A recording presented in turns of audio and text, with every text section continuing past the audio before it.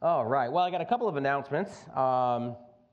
We do have free Bibles that are under the shelf, under the coat rack out there. So if you need a Bible, if you know anybody who needs a Bible, or anybody wants a Bible, they are there for you guys. Take them freely and give them out freely. Today, of course, is Communion Sunday. So we are going to have, immediately following our second service, we're going to have a church cookout. We got hamburgers, we have hot dogs, and if anyone's brought up, I think there's probably a couple of dishes to pass people brought, but also our brother and sister Liz and Andy Yasinowski are going to give their testimony about quite an amazing ordeal that they went through last year, and how the Lord really supernaturally preserved them through that. So they're going to give testimony today during that time, so I encourage you guys to come and join us for that. Wednesday, July 21st is going to be our next adult Bible study. Now that we're in the summer, it's going to be every Wednesday, the adult Bible study. And the youth are going to be meeting next on July 28th, and both of those are at 7 p.m. And then coming up in August 9th at 6 p.m., we're going to have our adult dinner night out, and that's to be decided where we're going to eat. And then August 15th will be our next communion and church picnic. So that's the announcements for this morning. Turn with me, if you would, in your Bibles to Joshua chapter 7. It's weird, you don't hear pages anymore, because you all got them on your phones now, don't you? It's weird. Yeah, it's a couple of pages, a couple of old school people. It's not really the Bible unless it's on paper. And it has to be finely thin, finely tuned onion leaf paper. Right, that's right. Joshua chapter 7, let's start with a word of prayer. Heavenly Father, we come before you in Jesus' name, Lord, and we ask that you would cover these verses for us, Lord. We ask and pray that you would speak to our hearts, Lord, whatever it is that you would be seeking and desiring to say to each heart this morning, Father, here live in the church, Lord, and anybody who might be watching live online and anyone who might be watching after the fact, Father, I pray that you would have free reign in their hearts, Lord, to speak through your mighty word, Lord, and that you would be instructing them and training them exactly what they must do, Father, and exactly how much you want them to be drawing closer and closer and closer into your arms, Father, and being allowing themselves to be transformed or to be being transformed into the image of your Son, Jesus Christ. Lord, increase our faith, we ask and pray, Lord. Help us to trust in you for everything in this life, Lord, and help us to put all of our hopes on your Son, Jesus Christ, and his soon return, Father, that would be where our hope lies, Lord, not in anything that this world has to offer. We pray, Lord God, that you would give us the heart of Joshua, Lord. We pray that you would give us a heart of courage, Lord, to follow after you, regardless of the odds, regardless of what we see around us, Lord. And like him, you would teach us that lesson that any unclean thing in our lives, Father, must be removed so that you can use us as you truly desire to, Lord. So have your way in this place and in each of us. In Jesus' name we pray. Amen. Amen. So Joshua chapter 7, we are going to be talking about Achan's sin and the defeat at Ai. Now, if you go back to chapter 6, which is right before the Battle of Jericho, or right at the time of the Battle of Jericho. It's actually right before the end of the Battle of Jericho, before they went in, before the walls came down. In Joshua chapter 6, verses 18 and 19, Joshua says this, talking to the men who are going to be going into the city, and you, by all means, abstain from the accursed things. My sound out? Yeah, there it is. The back? Okay. Chuck didn't like that, and he muted me. I don't know. And you, by all means, abstain. We need to read that again anyways. Abstain from the accursed things, lest you become accursed when you take of the accursed things, and make the camp of Israel a curse, and trouble it. But all the silver and gold, and vessels of bronze and iron are consecrated to the Lord, and they shall come into the treasury of the Lord. And that's a verse for all of us to write that down in your notes. Write that down in the inside of the cover of your daily bread or whatever devotional you follow. You know, put it on your grease board and your chalkboards at home. Abstain from the accursed things. You know, what exactly are the accursed things? Well, it's really very simple. People like to make it difficult. This walk with the Lord is not that difficult. People like to make it difficult, but it really isn't that difficult, okay? Whatever the Word of God says is His Word into your life, period. God will never, ever, ever, ever, ever, ever, and I could say ever about 1 billion times, He will never speak something into your life that goes contrary to the Word of God, to His own Word, His written Word. Never. He will never. Well, it's okay for you. Well, your situation is different. Your situation is not different, and it's not okay for you. Whatever God's Word says is what God's Word says, and we must never, ever go against that, and we must never allow anything to come into our lives that would influence us to go against what God's Word says. And beyond that, what's actually written down in the written Word, this is one of the purposes of the Holy Spirit in your life. And we talked about this many times, that you were created in the image of likeness of God, and He is a three-part being. He is the Trinity, the Father, the Son, and the Holy Spirit, the three in one, okay? And in the very beginning of Genesis, God says, let us create man in our image and in our likeness. And so God created you a three-part being. You have a body, you have a soul, and you have a spirit. Now, Scripture teaches us that our spirit is dead. Our soul is dead because of sin. That is what separates us from God. It's not that God wants to be separated from you. It's because sin, that's the natural occurrence. If you have sin, if we have sin, which we all have sin, that separates us from God. He is a holy God. He's a righteous God. He's a just God. And sin cannot be in His presence. Therefore, if I have sin in my heart and in my life, guess what? I can't be in His presence. Right? And so the Bible teaches that we are dead. Remember when He said to Adam and Eve, if you eat of the tree of the knowledge of good and evil, the one I've commanded you not to eat of, in that day that you eat of it, you will surely die. Now we read on, they eat of it, and they don't drop dead on the floor, but something different happened. Spiritually, they died. Spiritually, a separation was made between them and God now, where they could no longer have that fellowship with Him. He could no longer come and sit with them and walk with them in the cool of the day and converse with them. Those days were over.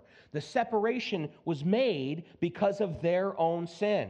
And from that point forward begins God's redemptive process to bring mankind back to that original fellowship that they had with Him in the garden. And so first we have the giving of the law. First we have faith through Abraham, right? That's the first thing. God did that on purpose, right? He gave faith first. He shows us that through Abraham. And then going into Moses and the children of Israel and the law and all the times of the kingdom of Israel, we have the giving of the law that was given. This is what it looks like. This is what it takes to have communion and fellowship with God, to walk in all of these laws. And of course, we know, reading through the Old Testament, they were never able to keep the law. They were never able to do what God said was required to have a relationship with Him.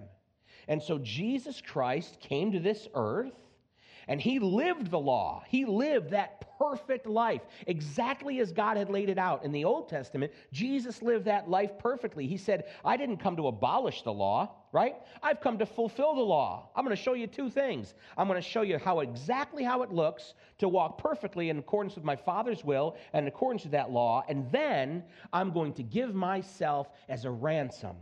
I'm going to allow myself to be put to death and all of my blood to be shed and spilled out as the ultimate sacrifice for the sins of all mankind. And then before He was crucified, at the Last Supper that night, He said, if I leave you, I'll not leave you as orphans, right? But I'm going to send another comforter. And He was speaking of the Holy Spirit. Now, Scripture teaches us that His Spirit makes our spirit alive. That confession that Jesus Christ is Lord, that He did die on the cross for my sins. I confess that I'm a sinner, and I ask Jesus Christ to come into my heart and be the Lord of my life. That's the act of being born again. And the Scripture teaches us that now the Holy Spirit comes into our life, makes my spirit alive that was before dead, right? I only ever acted in accordance with my soul. My soul is what makes Frank who Frank is, right? All the chicken wing talk, that comes from my soul, right? That's who I am, the good, the bad, and the ugly. That's your soul. That's who you are, right? You deal in the economy of body and soul, body and soul. That's all you got until Jesus Christ comes into your life. And now your spirit is literally, supernaturally raised from the dead. That's what baptism represents, is raised from the dead into new life. And now God can speak to you. God can have a relationship with you, and God can speak into your heart. And that's the second part of the obedience. We know what God's word says, and we are bound to do it and obey it. And secondly, whatever God speaks into your heart, as you study the word, when you come to church, when you're having fellowship with other believers, when you're listening to a worship song, wherever you may be, whatever's going on in your life, and you hear that still small voice that speaks into your life, I want you to put that thing away, or I want you to walk away from that thing, or I want you to do this thing. And God wants us to be obedient to that voice, the voice of God in our hearts, in our lives, and abstain from the accursed things. That still goes true to this day. Now, we are not under the law, and we get to the end of chapter 7, we're going to be really glad we're not under the law, okay? Because I've sinned the sin of Achan, in a spiritual sense, through my actions, through my activities. I've taken what didn't belong to me, or I've partook in the accursed things in my life over and over again, right? And because of Jesus Christ, I didn't have to be stoned to death, right? That doesn't have to happen because of what Jesus Christ accomplished. But the lesson remains the same. Christian, abstain from the accursed things. Abstain from the accursed things. Well, I don't know what the accursed thing says. 2 things. Read your Bible. Read your Bible. If you don't know your Bible, get to know your Bible. Read your Bible. Ask the Lord to help you to understand what it says. And then be willing to listen for his voice. Because the bottom line is, I never hear an audible voice. I don't know about you. God bless you if you hear an audible voice. I never hear Frank. You know what I mean? Put down the Twinkie and pick up your Bible. I don't ever hear that. It's like bumper cars with me. You know what I mean? Open and close doors. God just move forward, and God opens doors, God closes doors, and he kind of bounces me and bumps me around. What I operate 100% in when it comes to my relationship with God is faith. I have faith. I'm yours. I belong to you. Everything that I possess is yours. Here it is, good, bad, ugly, and indifferent, whatever it may be, right? The good and the bad, I belong to you. I'm yours to command. I'm in your hands. God, have your way. Have your way. And if you're afraid to do that because of what he might do, I remember being a young person and was afraid that God was going to send me into some horrible mission field, you know what I mean? Or some awful place that I would wish, oh God, I'd be running like Jonah, you know what I mean? And I was afraid to ask God, have your way in me. Do your thing. Just don't let me fall, like David used to say, don't let me fall into the hands of men, right? And you put me where you want me to be. You do what you want me to do. He will lead you. He will guide you. So often, you don't know that God was speaking to you until after the fact. I feel like God's telling me to do this. I feel like God's telling me to do that. I'm going to step forward in faith. If the door slams in your face and sometimes breaks your nose in the process, that's a closed door. Don't go kicking, right? And if God opens the door and you go in and you receive blessing in your life because of that, then you can turn around and go, oh, yeah, that was the Lord. That was the Lord speaking to me. But abstain from the cursed things. They will make you accursed, and they will trouble all of Israel. For us, that would be the church, the family. The accursed things that we allow into our lives don't just affect us. They don't just affect us. I'm sick and tired of seeing lives broken. I'm sick and tired of seeing families broken apart and smashed down by the enemy. I'm sick and tired of seeing people ripped off from the blessings that God really wants them to have in their lives because of the accursed things. So chapter 7, the first word, but. Uh-oh.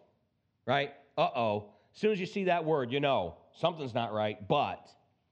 But the children of Israel committed a trespass regarding the accursed things. For Achan, the son of Carmi, the son of Zabdi, the son of Zerah of the tribe of Judah, took of the accursed things. So the anger of the Lord burned against the children of Israel. Now Joshua sent men from Jericho to Ai, which is beside Beth-aven on the east side of Bethel, and spoke to them, saying, go up and spy out the country. So the men went up and spied out Ai. And they returned to Joshua and said to him, do not let all the people go up, but let about 2,000 or 3,000 men go up and attack Ai. Do not weary all the people there, for the people of Ai are few. Now, we don't read anything here about Joshua inquiring of the Lord in this case. It doesn't necessarily mean that he didn't. We just don't read about that. And perhaps an assumption was made. It seems an assumption was made that because they had had that great time of fellowship with God. Remember, before they went into Jericho, right? They come across, here's what happens. They come across the Jordan River, right? The Jordan River opens up. It stands still, stops flowing, and rises up in a heap. And the ground is dry before them as the ark of the Lord with the priests carrying it stand there in the Jordan River. And all of the people go through the Jordan River on dry ground. And they go to the other side of the Jordan, and they stand before the promised land, before Jericho, before the first battle that they're gonna take part in going into the promised land. And they have this beautiful time where what doesn't sound beautiful to us, but in God's economy, it's this beautiful thing that takes place where God says, all of the men who were wandering, the kids who came up during the wilderness time, they've not yet been circumcised into the Abrahamic covenant and the Mosaic law. I want you to circumcise all of the men, and then we're going to celebrate Passover together. And then at that same point in time, now that they're into the promised land, the manna from heaven stopped, and they began to partake in the fruit of the promised land. They had this beautiful time of fellowship before they went into Jericho. And it seems to me as though possibly they're still working off that same steam. Christian, you need fresh steam. You need fresh steam. You know, Jesus talks about not putting old wine into new wineskins or new wine into old wineskins because the wineskins will be burst and both the wineskins and the wine will be ruined. But instead, put new wine in new wineskins and old wine in old wineskins. You say, what the heck are you talking about, dude? You know, we're not just talking, Jesus wasn't talking about wine. What Jesus was talking about is let what God did in the past be what God did in the past. And let what God wants to do now be what God wants to do now. And let what God wants to do in the future be what God wants to do in the future. And put it where it belongs. God, do a new work. God, do a fresh thing. And don't let me go running ahead of you or behind you. You were trying to make your will fit into this old way. God, do your thing. And do something fresh and do something new in our fellowship, in our homes, in my place of employment, wherever the case may be. Lord, do something new, do something fresh. Hey, I need fresh steam, right? I can't just still be going from an old pastor's conference I went to 20 years ago. You know what I mean? Where it was just, you know those times, you know what I'm talking about, right? The disciples, they go up on the side of the hill with Jesus, and think of this, okay? Jesus is transfigured before them. He's glorified. He's radiating, and Moses and Elijah appear. There's Peter. Okay? Can you imagine? You're Peter, and that's what you see. And Peter is obviously absolutely floored. Blessed doesn't even begin to cover it. So what does he want to do? He wants to build 3 tabernacles, right? 3 houses so that they can just stay there and live there, right? And God says, this is my son, hear him. Peter, hear him. And they got to go walk. You can't stay up on the mountaintop. You can't stay up on the mountaintop forever. Every single time you're on a mountaintop, there's a valley coming, right? And God uses the mountaintop experiences in our lives to give us the steam, with the steam, of course, being the Holy Spirit, to fight those battles in the valley, to fight those battles in Canaan, the Canaan of our lives.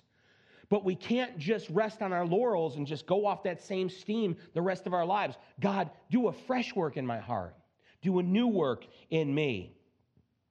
And we don't read about Joshua or the people going before the Lord. It's like immediately after Jericho, they just go towards Ai. And of course, verse 3-5, they look at Ai from a human perspective. We don't need all the men. Just send a couple thousand. It will be fine because the men of Ai are few. First of all, what do you know about it? You know what we need and what we don't need. You don't even fight that last battle, right? You marched in a circle around Jericho, right?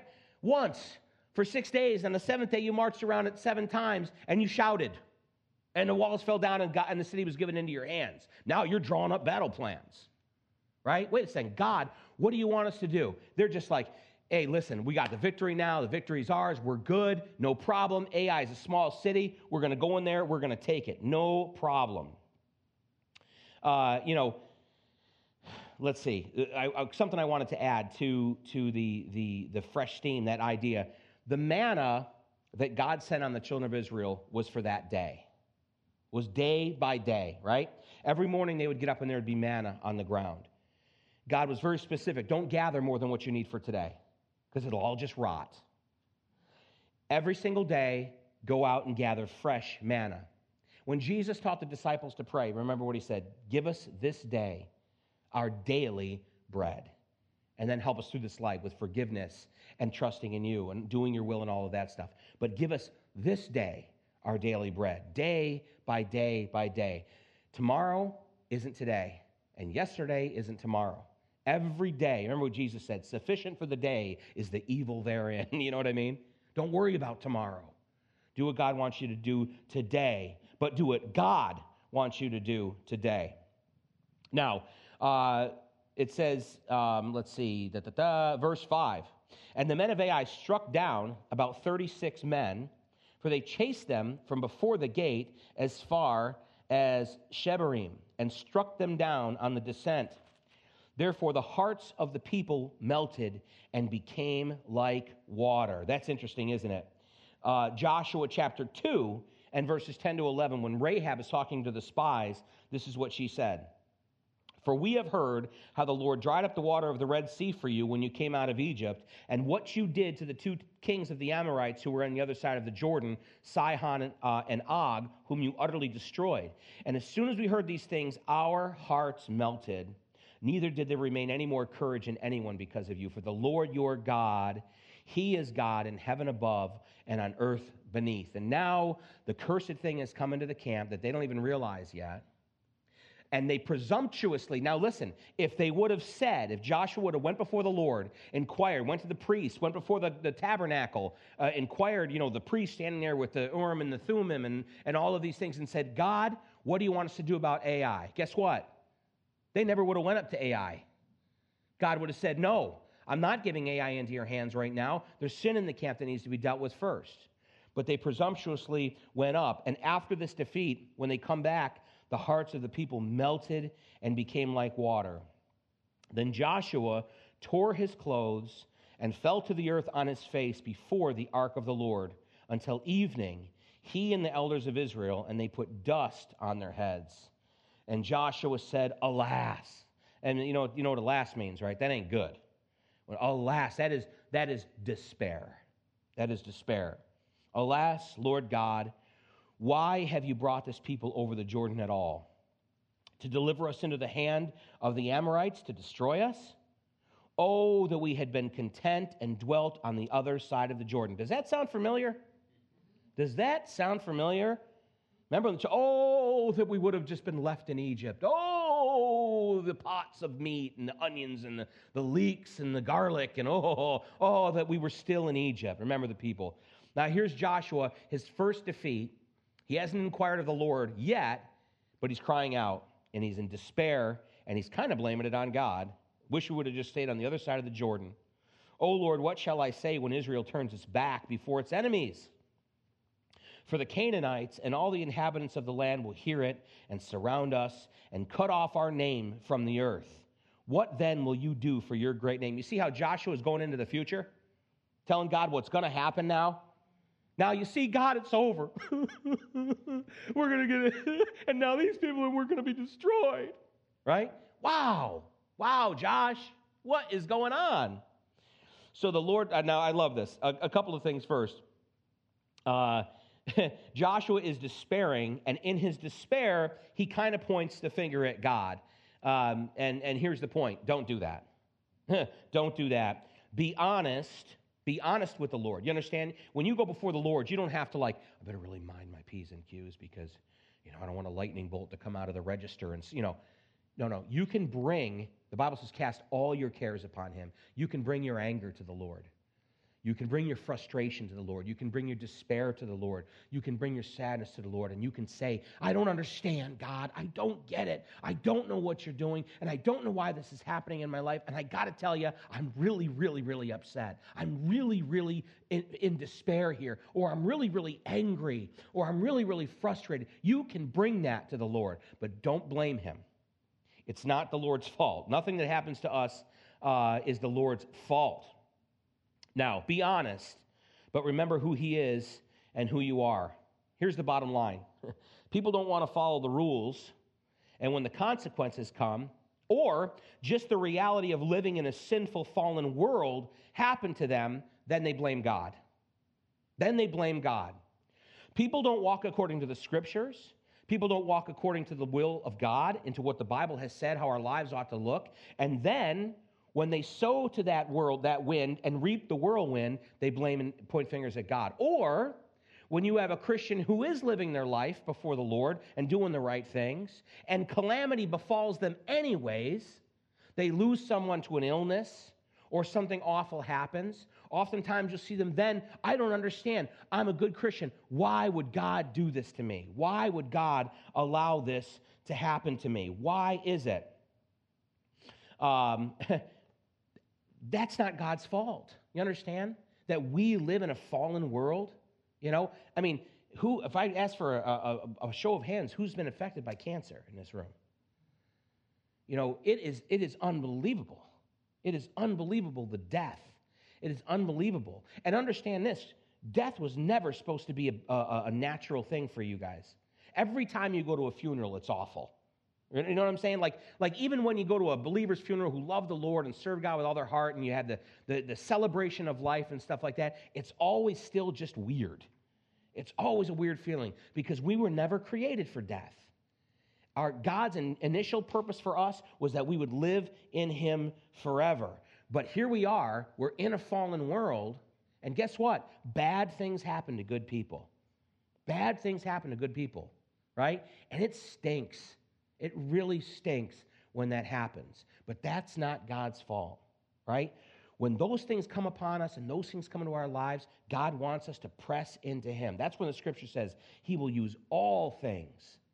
God uses all things for the good of those who love him and who are called according to his purpose. Even the bad things. God didn't do that. The Bible says, I know the thoughts that I have towards you, says the Lord of hosts, plans to prosper you and not to harm you, to give you a future and a hope. God doesn't make people sick. This world is sick. This world is absolutely fallen. The Bible says all of nature groans with expectation to be delivered from the sin that lives on it. All of nature even groans.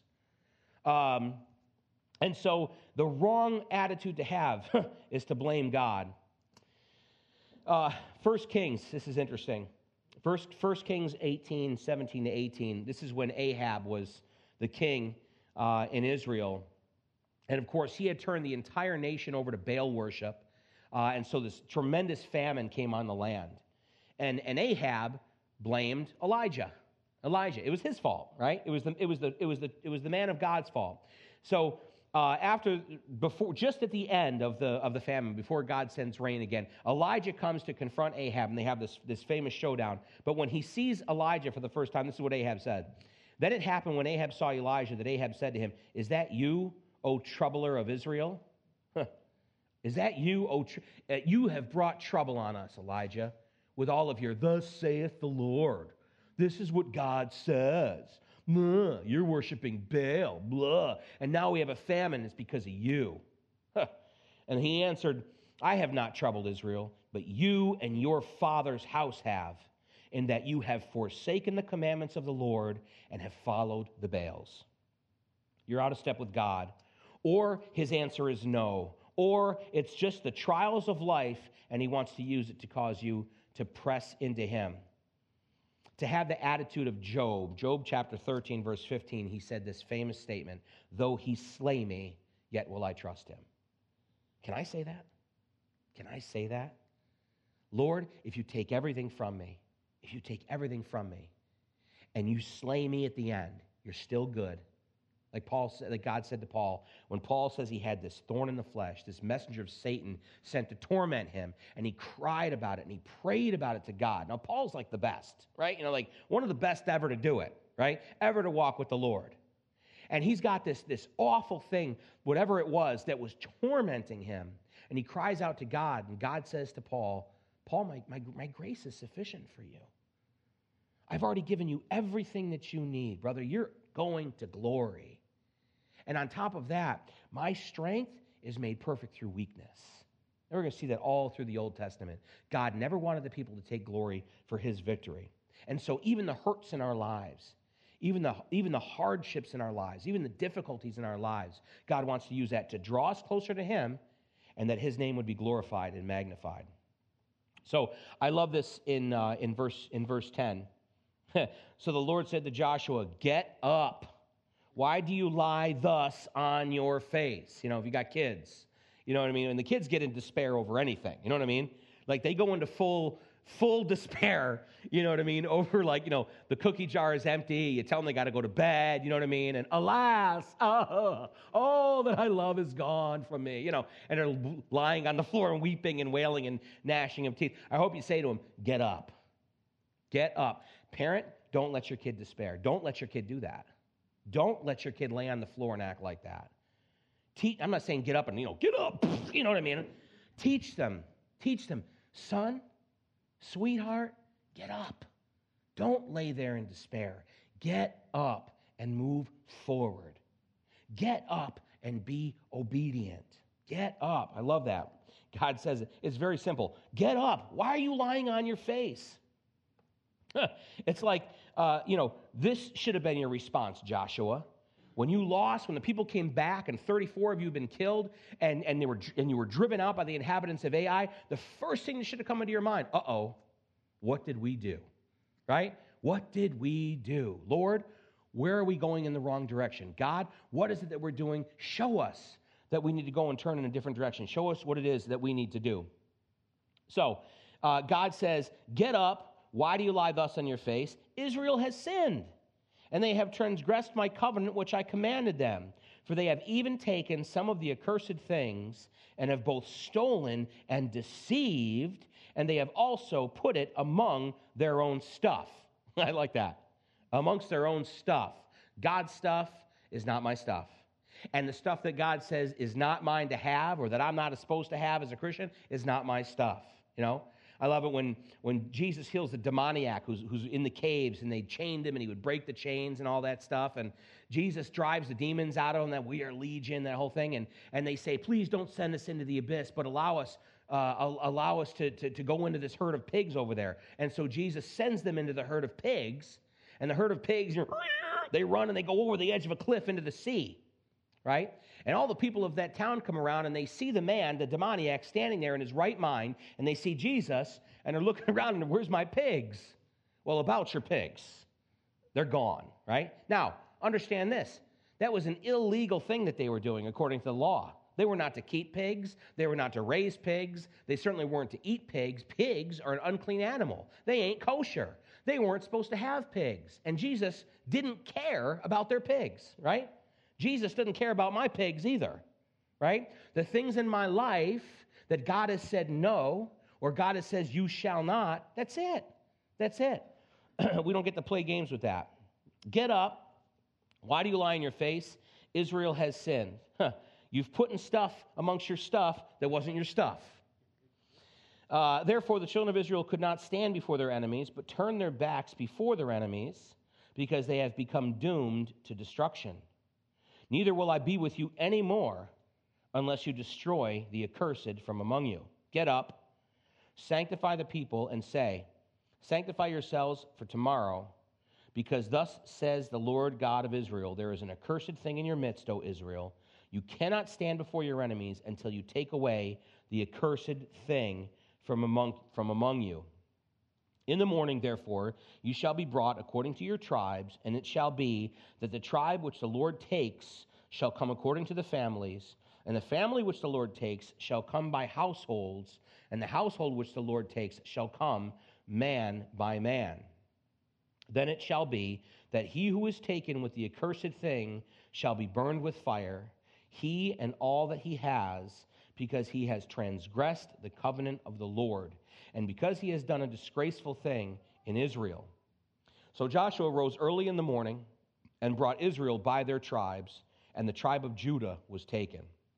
He brought the clan of Judah, and he took the family of the Zarhites, and he brought the family of the Zarhites man by man, and Zabdi was taken. Then he brought his household man by man, and Achan, the son of Carmi, the son of Zabdi, the son of Zerah, of the tribe of Judah, was taken.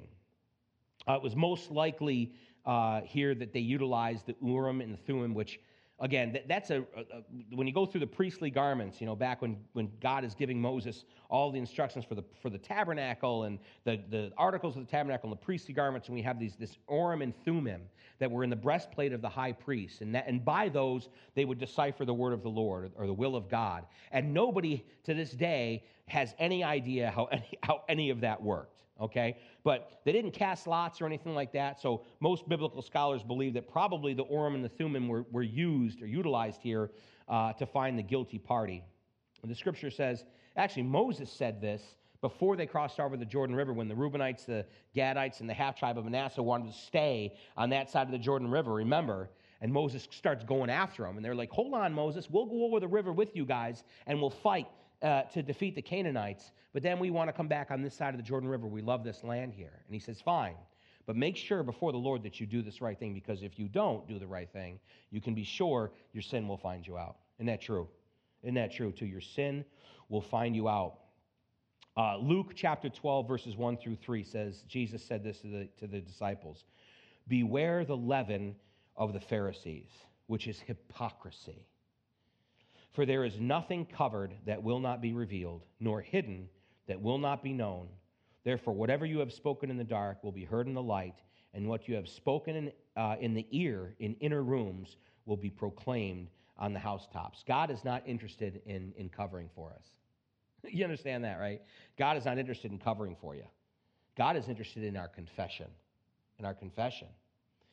It's interesting here, too, because Achan waited until the finger was pointed right at him to confess, You wonder, he made him go through all of that. You know what I mean?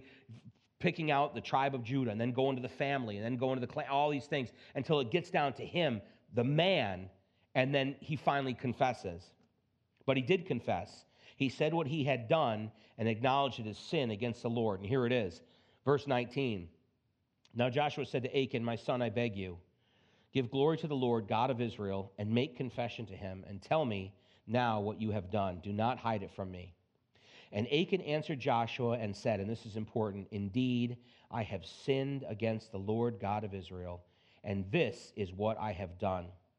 When I saw amongst the spoils a beautiful Babylonian garment, 200 shekels of silver, and a wedge of gold weighing 50 shekels, I coveted them and took them, and there they are, hidden in the earth in the midst of my tent with the silver under it. So Joshua sent messengers, and they ran to the tent, and there it was, hidden in his tent with the silver under it. And they took them from the midst of the tent, brought them to Joshua and to all the children of Israel, and laid them out before the Lord. Then Joshua and all Israel with him took Achan the son of Zerah, the silver, the garment, the wedge of gold, his sons, his daughters, his oxen, his donkeys, his sheep, his tent, and all that he had, and they brought them to the valley of Achor. Now, before we get into the horrible punishment that came upon Achan, and not only Achan, but all of his family and all that he possessed, first I want to talk about Achan's confession here. The word confess in the Greek is homologio, okay? And it literally means to say the same thing that God says. To say the same thing that God says. That's what true confession is. When you're before the Lord and you're praying and you're laying out all the things, right? You see how specific Achan was? It wasn't just a Babylonian garment. I saw this beautiful Babylonian garment. And he gives the weight of the silver and the weight of the wedge of gold to the exact ounce that he took. He exactly confesses to Joshua before the Lord. The first thing he says is, I've sinned against the Lord God of Israel. Remember, David said after he had Uriah the Hittite killed, right, and then took his wife Bathsheba as his own, and he's confronted by the prophet, there's where David writes that psalm where he says, Lord God, against you and you alone have I sinned. It's like, dude, you killed a guy. You know what I mean? You committed adultery and then covered up by killing a guy. What do you mean it's against the Lord? The thing that matters most more than anything else is that I'm right before God. And here's the other thing. He knows anyway. You can wait for the Urim and the Thummim and the lights and the choice and to finally the finger to get directly on your heart before you say, okay, I confess. Or you can cast all of it upon him every single morning. God, these are the things in my life. These are the things in my life. And you know what? Even when we're confessing to God sometimes because we're ashamed of the things that we do or we're ashamed of the things that we've thought, we don't want to be specific with God. God, Lord, you know all the stuff. Lord, you know the stuff. Tell him the stuff. But he already knows. He wants to hear it anyway. He knows it. We have that all through the Old Testament where God knew something, right? But he wanted the person to go through the process so they would know it, so that they would really know it. Lord, this is what confession means. It's to say, I agree with you. That I'm saying the same thing that you're saying. And this thing in my life, Lord, is an abominable thing. This thing in my life, Lord, is an evil thing, and it ought not to be there, and yet I keep going back to it. Oh, God, forgive me. That's what God wants. That's what relationship is all about. You don't hide things from your spouse. You know what I'm saying? And I've talked about this before, Nikki picks up my phone all the time and goes through my phone. It's not because she doesn't trust me. After 24 years, we're pretty good there in that department with trust. She wants to know everything that's going on in my life. Right? And I'm not the best communicator when it comes to that stuff, right? She gets more details from looking at my texts about what my day looked like than by asking me, right? And so she likes to read my texts and stuff like that. Probably she's partially keeping an eye on me as well, And that's okay. That's okay because there's nothing in my life that I want hidden from her. But because I really want to have intimacy with my wife. I want to know everything about her and I want her to know everything about me. That's where that's where you have relationship. Right? Honesty. You can't have a relationship without it. Well, it's the same with the Lord. He wants your honesty. Well, no. Tell him. This is what it is. This is what it was. And I confess. 1 John 1:9. If we confess, homologeo, our sins, he is faithful and just to forgive us of our sins and to cleanse us from all unrighteousness. Galatians chapter 6, verse 1 says, Brethren, if a man is overtaken in any trespass, you who are spiritual, restore such a one in a spirit of gentleness, considering yourself, lest you also be tempted. And so now Achan is going to face the judgment from God, and it's the exact same judgment that the people of Jericho had gone through. Romans chapter 2, verses 11 to 12, for there is no partiality with God. For as many as have sinned without the law will also perish without the law. And as many as have sinned in the law will be judged by the law. That's Romans chapter 2, verses 11 and 12. Verse 25, and Joshua said, Why have you troubled us? The Lord will trouble you this day. So all Israel stoned him with stones, and they burned them with fire after they had stoned them with stones. Then they raised over him a great heap of stones, still there to this day. So the Lord turned from the fierceness of his anger, and therefore the name of that place has been called the Valley of Achor to this day. Now, this judgment flies in the face of our modern sensibilities, but we have to remember this. This is before the new covenant of Christ's blood. When you read about some of the miracles, you're going through the Old Testament. Wow, wouldn't it be cool if God did that today? Wow, wouldn't it be great if God still worked like that today? Careful. Because along with all of that came the harshness of the law. And we read some of these things, how God judged and how God brought judgment. It's like, oh, man, I don't like that. Man, I hate to hear that. Well, he's God, right? The old adage, he's God and I'm not. And he reserves the right to judge. And he reserves the right to judge in the way that he sees fit. Our job is to praise his name and to be obedient. That's it. That's all there is to it. I thank God every single day, okay? According to the law, guess who else should have been hit in the head with a stone and burned up? Me. Every day. There's things all throughout my life, peppered throughout my life, I should have been put to death for, according to the perfect law of God. But the grace and mercy of Jesus Christ and the pouring out of his blood makes me very, very, very, very grateful. But here's the thing about Achan. He confessed, and though he paid the ultimate price for his sin, it is my belief that he and all of his family went from there to Abraham's bosom and are in heaven today. I believe that with all my heart. Now, you got to remember, we get a little theology here, but before Jesus Christ died and rose from the grave, everybody went to hell. You say, huh? Yes, everyone went to hell. And we know this through Jesus' account of Lazarus and the rich man, that hell was split into two compartments, the place for the righteous dead and the place for the unrighteous dead. But everybody who died, both the righteous and the unrighteous, from Abraham to Moses to Noah to Jonah to Achan to Joshua, all of them, they all went to hell. Why? Because as the scripture teaches us in the New Testament, the blood of bulls and goats and rams and turtle doves and all this could never truly cover up and atone for our sin. It wasn't until Jesus Christ died on the cross that all sin was completely atoned for. So now Paul was able to say, I much rather to desire to be absent from the body and present with the Lord. Because he understood as soon as he closed his eyes in death, he was going to be standing before the throne room. Why? Because of Jesus Christ. If he was still under the law, even Paul couldn't have made it in. It's only the blood of Jesus Christ. But Achan's confession, he confessed that he had sinned against the God of Israel. He confessed exactly what he had done. And even though he still had to face the fiery judgment of God, I believe that Achan went to Abraham's bosom. I don't know, but it seems to me, if we confess our sins, he's faithful and just to forgive us of our sins. But for you and I, aren't you thankful for the new covenant? Aren't you thankful for the new covenant of grace and mercy? And that we don't have to be judged according to the law every single day. We should be thanking God for that. Lord, thank you for your grace. The Bible says his mercies are new every morning. And his faithfulness is great. And even when we're faithless, he remains faithful. That's the God that we serve. What we have through Jesus Christ, we'll never fully understand it. The Bible talks about the angels long to look into these things. They don't get it. When they see a sinner regenerated, and then they see a sinner that's sanctified by the blood of Jesus Christ, and now they're made holy, and the righteousness of Christ lies on them. And how does that work? How does that work? And yet that's what the Bible says. That you and I who have called on the name of Jesus Christ, we are saved, we are sanctified, we are sealed for the day of redemption by the Holy Spirit, and we belong to him. And even on your worst day, when you blow it and the worst you've ever blown it, you can come the very next morning and you can come before the Lord and you can say, Lord, I confess my sins. You already know, but here it is. This is what I did.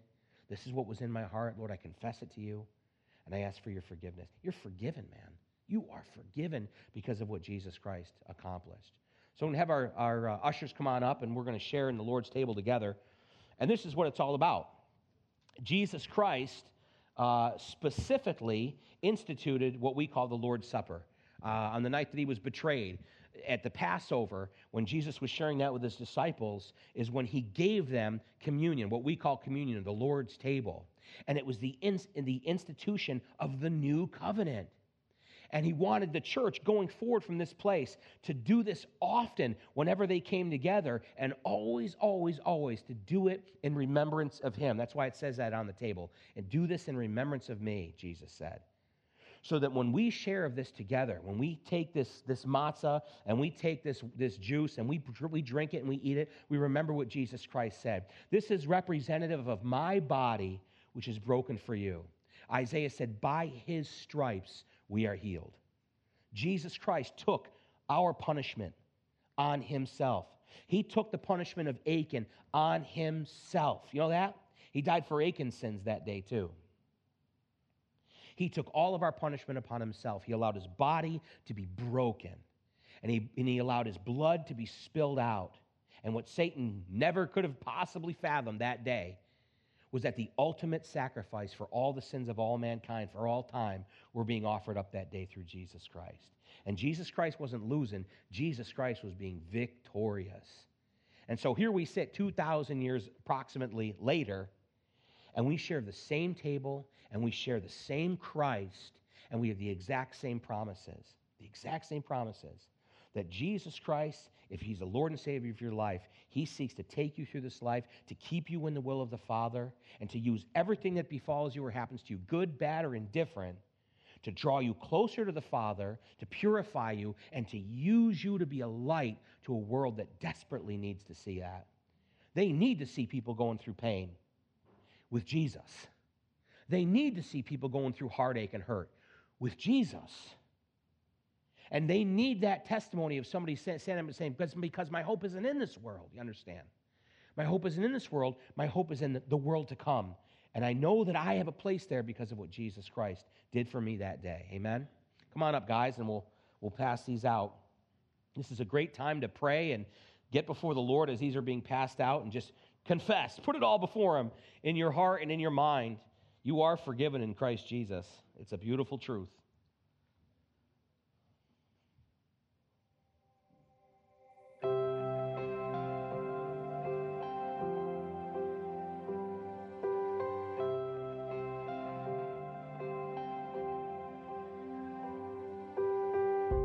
We all start on the outside looking in. This is where grace begins. We were hungry, we were thirsty, with nothing left to give. Oh, the shape that we were in. And just when all hope seemed lost, love opened the door for us. He said, come to the table.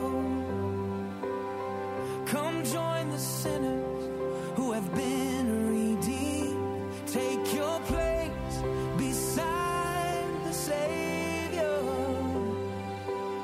Sit down and be set free. Come to the table.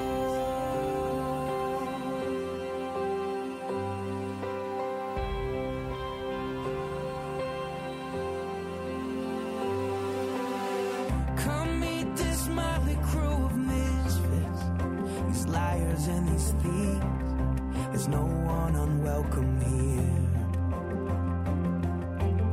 And that sin and shame that you brought with you, you can leave it at the door and let mercy draw you near.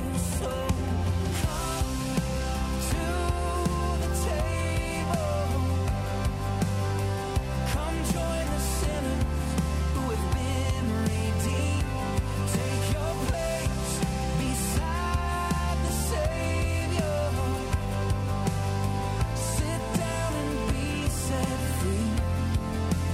Come to the table. Come to the table. To the thief and to the doubter, to the hero and the coward, to the prisoner and the soldier, to the young and to the older, all who hunger, all who thirst, all the last and all the first, all the paupers and the princes, all who fail, you've been forgiven, all who dream and all who suffer, all who loved and lost another, all the chained and all the free, all who follow, all who lead, anyone who's been let down, all the lost you have been found, all who've been labeled right or wrong, to everyone who hears this song, come to the table. Come join the sinners, you have been redeemed. Take your place beside the Savior. Sit down and be set free. Oh, sit down and be set free. Come to the table. Come to the table.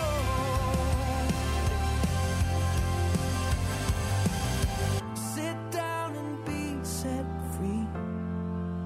Come to the table. Amen. Amen. The Lord Jesus Christ gave it all so that we could have eternal life. The Lord Jesus gave it all so that we might have a relationship restored with the Father. And the Lord Jesus gave it all so that you and I might have eternal life. That's your destiny. That's our hope. That's our joy. That's our peace. That's our comfort. That's our rest. That this world, we're pilgrims. We're just passing through. Like James says, we're mist, man. We're here for a minute, and we're gone. What is everlasting and what lasts forever is our soul and our spirit, and whether or not it belongs to Jesus Christ. So let's share in how he made that possible. Amen.